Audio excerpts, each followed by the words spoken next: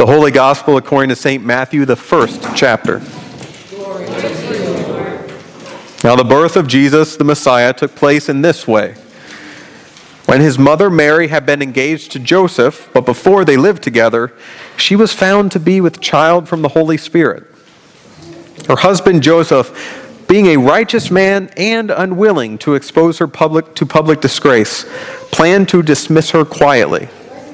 But just when he had resolved to do this, an angel of the Lord appeared to him in a dream and said, "Joseph, son of David, do not be afraid to take Mary as your wife, for the child conceived in her is from the Holy Spirit. She will bear a son, and you are to give him the name Jesus, for he will save his people from their sins." All this took place to fulfill what had been spoken by the Lord through the prophet. "Lord, look, the virgin shall conceive and bear a son, and they shall name him Emmanuel," which means God is with us. When Joseph awoke from sleep, he did as the angel of the Lord commanded him. He took her as his wife, but had no marital relations with her until she had bore a son, and he named him Jesus. The Gospel of the Lord. Praise you, Lord. You may be seated, and the children may come forward for a children's sermon.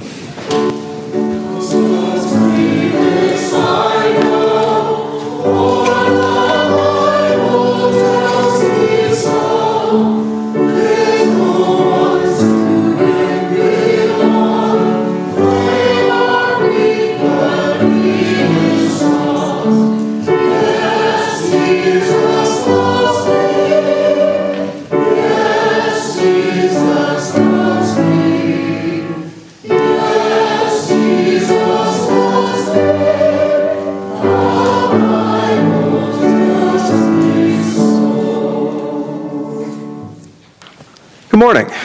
Good morning. I gave you all homework last week. Do you remember what it was? No. No, that's okay. It's been a long school year so far, hasn't it? Even if we're not in school, it's been a long school. You're supposed to look for something.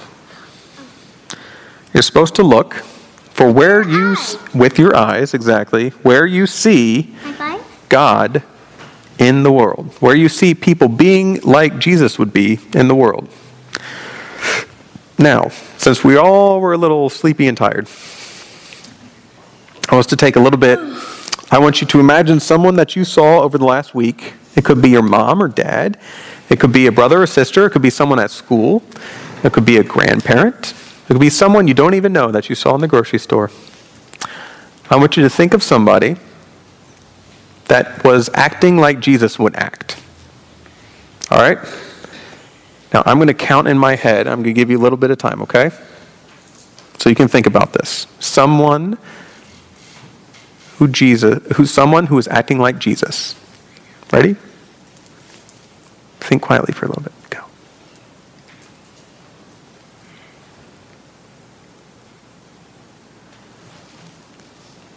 All right. Any ideas? Ava. You're Mimi. Very nice. Yeah? I saw someone drop something and then somebody else picked it up and gave it to them. So helpfulness. Just plain old helpfulness, right? Yeah. Dad. Dad? Daddy. Yeah. There you go. Anybody else? Junior has a question. No? Okay. Anybody else remember seeing somebody that acted like Jesus? Yeah. Somebody will see somebody and pick up a flower and give it to somebody else. Yeah. When you see a flower and you pick it up and give it to somebody else, that's a beautiful thing. It makes them feel good, doesn't it? Yeah. Jesus, do you guys know what a disciple is? A disciple is someone who follows Jesus, and it doesn't have to be literally Jesus. It can be, tries to be like Jesus. Someone who tries to be like Jesus and makes it their whole life's mission to act like Jesus would act. That's a disciple. And Matthew, the gospel, just a little bit. Matthew tells us that there's two things that a disciple does. A disciple hears what Jesus is talking about or sees what Jesus is talking about. Hears and sees. Can you point to your ears? Can you point to your eyes? Hears and sees what Jesus is talking about and then does it. So, you just told me that you could see with your eyes and hear with your ears someone who does what Jesus does. Now, what's the second part of being a disciple? Doing it, right? So I want you to take the ideas that you had, whether it was what your Mimi was doing, or whether it was picking up something, or remember, Clayton, when you said give a flower? I want you to take those things and try to do them yourself. Do you think you could? Because those things seem easy, right? Kind of easy, kind of hard. I made a balloon. I bet you could do that. Look, see? I made a giraffe. Who wants it? Anybody? I want you to hear and listen for where you see Jesus in the world. I want you to do those things too. I made it X. We're so creative today. You can tell we're close to Christmas. Mrs. So, To pop that bubble, what is it? You have to pop it. Clayton, do you think you could give someone a flower today? Or next week? T-Rex. I made a T-Rex with its teeth. You guys are sharing joy with me, so at least that's good. At least that's good. Look what it is. You can guess. When in doubt, when everything is just all over the place, you know what's a good thing to do? Pray. It's a good thing to pray. Let's pray right now. Well, I made a snail. It's a good one. Should we pray? God, we give you thanks. We give you thanks because there's good people in our lives that show us what Jesus is like. And we ask that as they teach us those things, as they teach us to help someone who dropped something, as they teach us to give out flowers, as they teach us to be good people, we ask that you would help us to do those things too. That we would hear and see who you are, and that we would practice it, that we would do it. Thank you for being our God. Thank you for incredibly good imaginations. And thank you for making us your people. In your name we pray. Amen. Pop the bubble. It's you. Oh, man. See?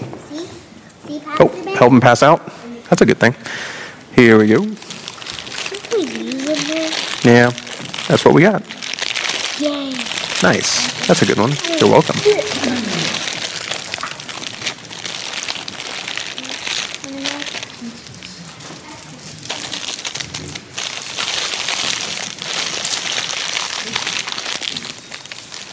Thank you.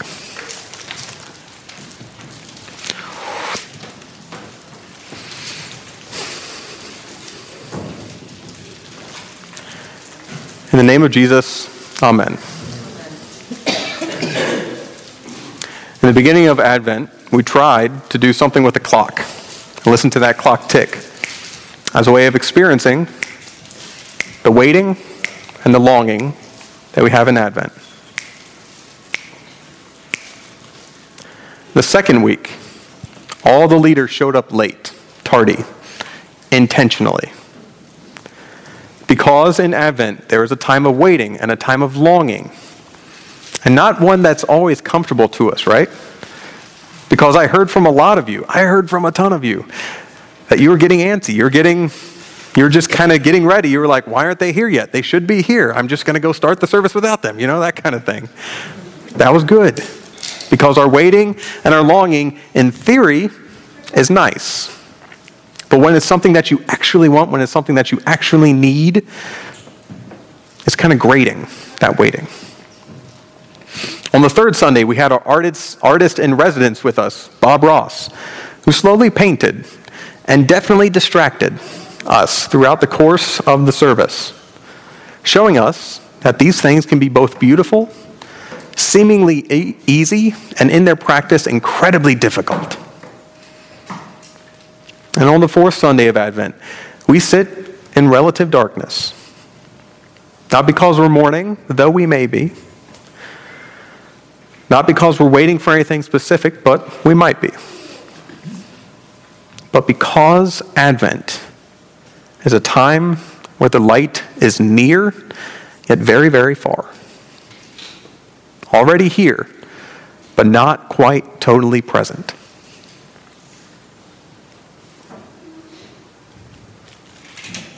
In the text for today, unlike Luke's gospel, the birth narrative, the story of how Jesus was born, focuses on Joseph and not quite Mary. Joseph is a primary character in the gospel. Joseph wants to do a couple things when the Gospel of Matthew begins. He wants to establish that Jesus is definitely in the line of David. Jesus is a part of God's covenant with Israel. Jesus is directly tied to it. And Matthew wants to establish that Joseph and Mary are disciples. Joseph and Mary are disciples. Now, the way that we know that is how Jesus defines disciples. This is my Bible for today. The way that we know that is Jesus and Mary, Joseph and Mary, and Jesus, but Joseph and Mary are disciples in that they do exactly how, or exactly what, Jesus says a disciple will do. In the Sermon on the Mount, in the 5th, 6th, 7th chapters of Matthew, when Jesus is up and proclaiming kind of his thesis, he says this at the end of his sermon, "Therefore, everyone who hears these words of mine and puts them into practice is like a wise man who built his house on the rock. The rain came down and the streams rose and the winds blew and beat against that house, yet it did not fall because it had its foundation on the rock. But everyone who hears these words of mine and does not put them into practice is like a foolish man who built his house on the sand. The rain came down and the streams rose and the winds blew against that house, and with a great crash, it fell." There's two things that a disciple of Christ does in Matthew. Two foundational things. Hears the words and practices them. Hears the words of Christ and practices them. Joseph. He was a righteous man, but he was also a merciful man. And so when he found that his soon-to-be wife was with child and they were not living together or having any marital relations whatsoever, he decided to dismiss her quietly. But at that time, an angel appeared in a dream to him and said, "Don't do that.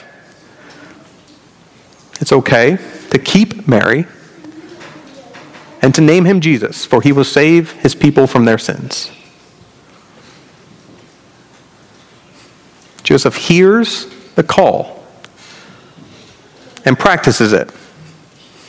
Much like Abraham, we don't have a whole lot of internal dialogue for Joseph after the calling. He hears it and he goes. That's what we do. In Matthew and throughout the world, that's what we do as disciples. We hear the words and we practice. Last week you had also an assignment. And just in case, because it's a busy time of year, you forgot what the assignment was. The assignment was to go out into your everyday communities and to look for the presence, look for the working of Christ in our very midst. Not to necessarily look somewhere else in the world, though God is there. And not necessarily to look for some other time or place that has existed before us, though God was there too. But to look at our communities, to look at our places, to look at our lives, because God is here. And so I want to give you a little bit of time right now. Take those places or things that you might have thought about during the week, but if you're doing the homework now, that's good too. Take those places and times this week in our communities, in our midst, that you have seen the presence, the action, the kingdom of God. I'm going to give you 30 seconds to hold those in your mind. Ready? Go.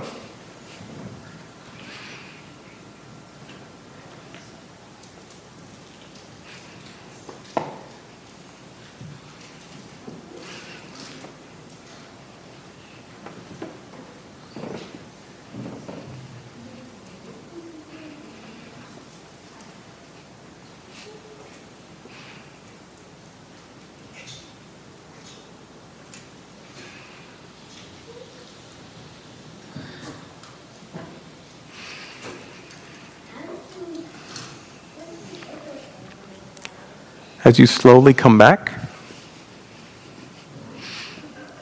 I invite you to share in a non-rhetorical way some of those places that you saw God. Where did you see God? Where did you see Christ in our community? Dick Price, who picks me up and takes me, and Ray Kuhn, and Patsy Carl, these other transportation where I couldn't go. Yeah. People who care for us. Not just a phone call, though a phone call is good, but people who come to our house and care for us when we need it. Yes. Where else have we seen? Bell ringers for the Salvation Army out there in the cold in front of Walmart. Yeah. Dedication to that calling, dedication to that caring, to that ministry. Where else?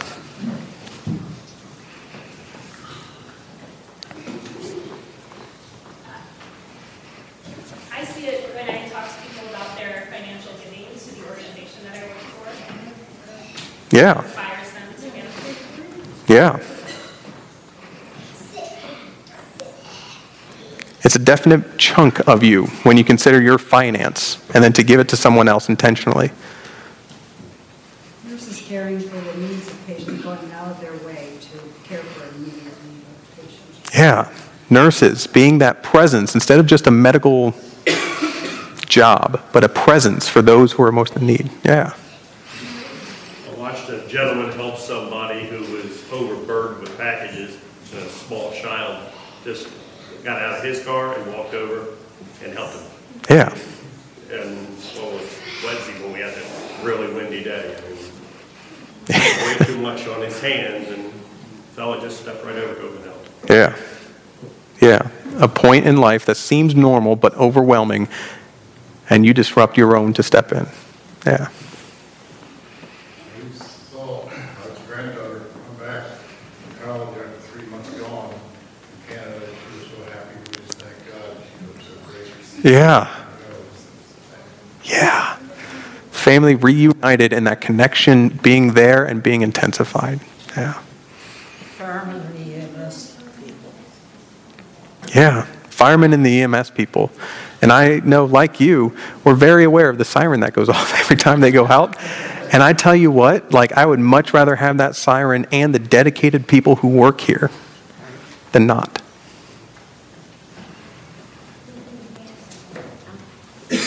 My grandchildren, when I see them pushing Blake and Dayton's wheelchairs. Yeah. Yeah. Or children can notoriously be good and mean all at the same time. That somehow in our midst, grace and togetherness has been born. Yeah. Ray Kuhn, when I see him carrying tools to fix bathroom doors and Oh, yeah. things aren't frozen. Yeah. Yeah. Yeah. The signs just don't appear by themselves. I mean, it's an incredible dedication that so many of our congregation members have to the workings of our ministry here together. Yeah. Teachers that are crazy enough to go into buildings with 1,200 teenagers and try to give them what they need to go. Yeah, yeah. In a place in society where, for some reason, we don't learn these things as often as we might of how to behave civilly, for folks that still wade into the midst of so many of those folks and want to teach them, want to help them. Yes.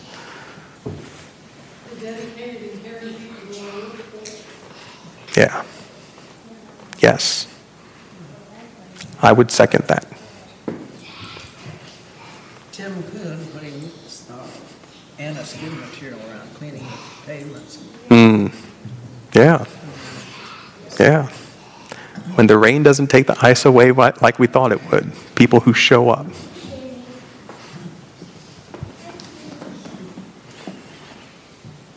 I guess we're bragging about our granddaughter, but she went to breakfast with us yesterday, and we got her breakfast, and she said to Grandpa, aren't we going to pray?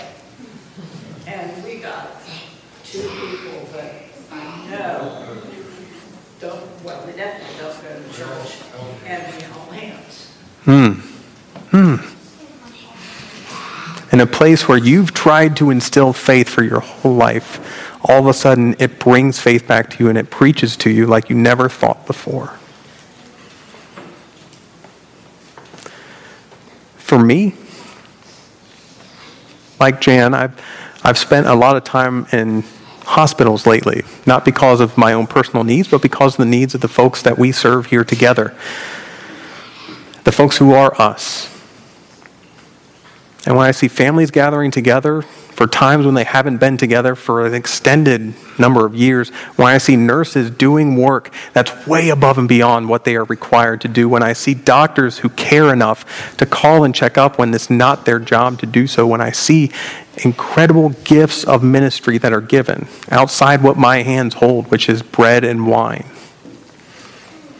I see the incredible presence of God in our midst. It doesn't mean that the person gets better every time, and it doesn't mean that everything's solved, but it means that our loneliness doesn't have to be there as much as it was before.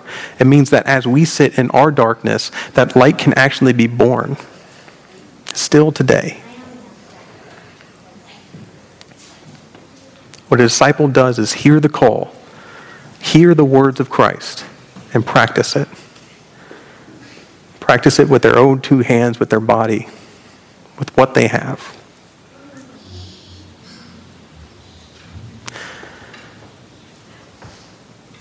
After the Beatitudes, there's a text. Part of the text, also the Sermon on the Mount, also Jesus in Matthew's Gospel, where the disciples, you, me, Jesus describes us as two things: a city on a hill and a light. No one lights a lamp and puts it under a bushel. No, rather, they do not hide the light.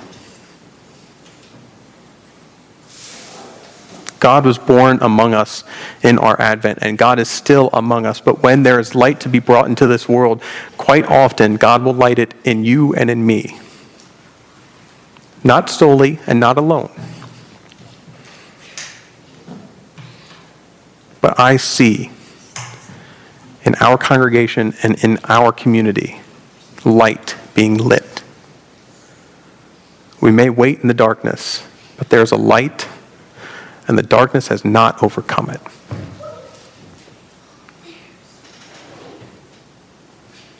Like the people you've described to me, hear the call of Jesus and practice it.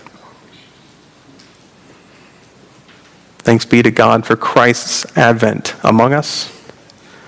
Thanks be to God for these generous gifts that we have witnessed throughout our community. And may we practice these things too. Amen.